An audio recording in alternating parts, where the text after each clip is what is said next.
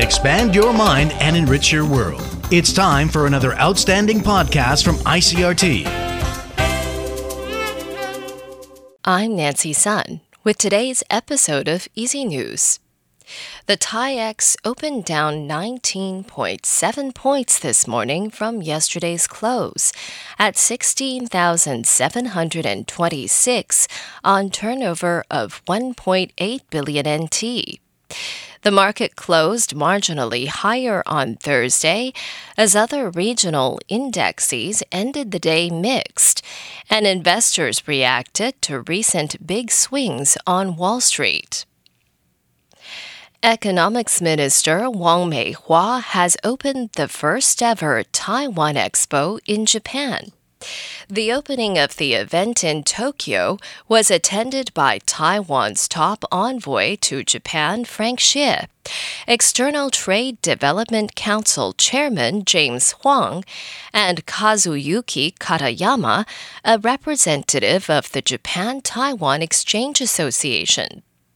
Speaking at the opening ceremony, Frank Hsieh said the Taiwan Expo provides an opportunity to showcase Taiwan's diversity and creativity in technology, culture, arts, and other fields, reflecting the importance Taiwan attaches to Japan. The economics minister is leading a delegation to Japan for a 4-day visit as part of its efforts to deepen the partnership between the two countries and to forge a Taiwan-Japan technology partnership. In international news, 3 Palestinian rights groups have filed a lawsuit against Israel over the Gaza conflict at the International Criminal Court. The human rights organizations Al-Haq, Mezan, and the Palestinian Centre for Human Rights have asked for the court's urgent attention and issue arrest warrants for Israel's leaders.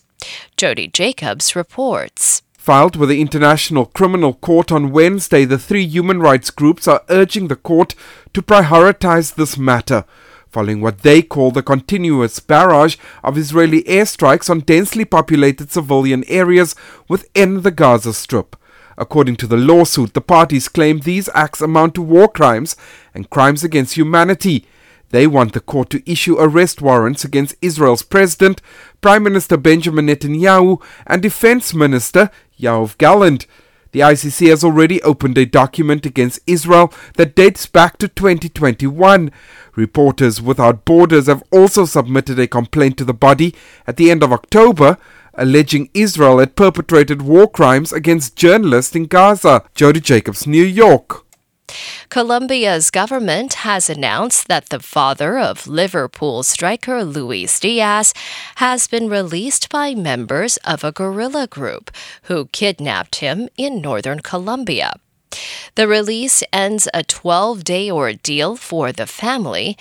Luis Manuel Diaz's kidnapping on October 28th in the small town of Barrancas had quickly drawn international attention and appeals for his release.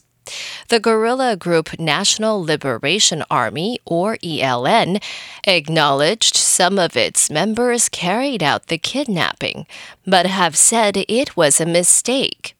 The release was announced by the government's delegation that is currently in peace negotiations with the ELN.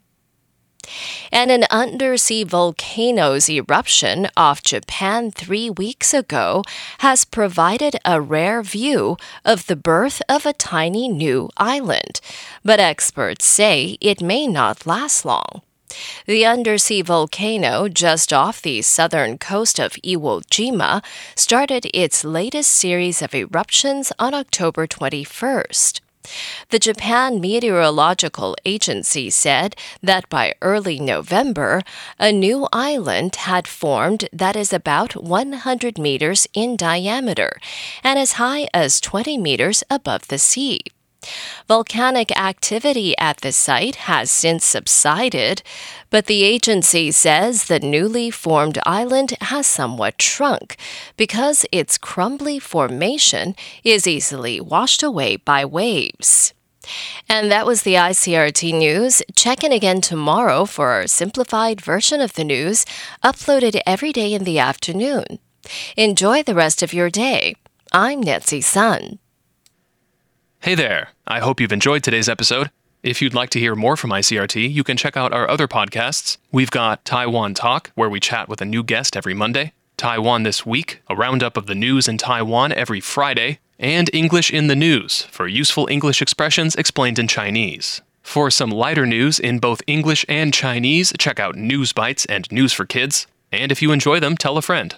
Thanks for listening.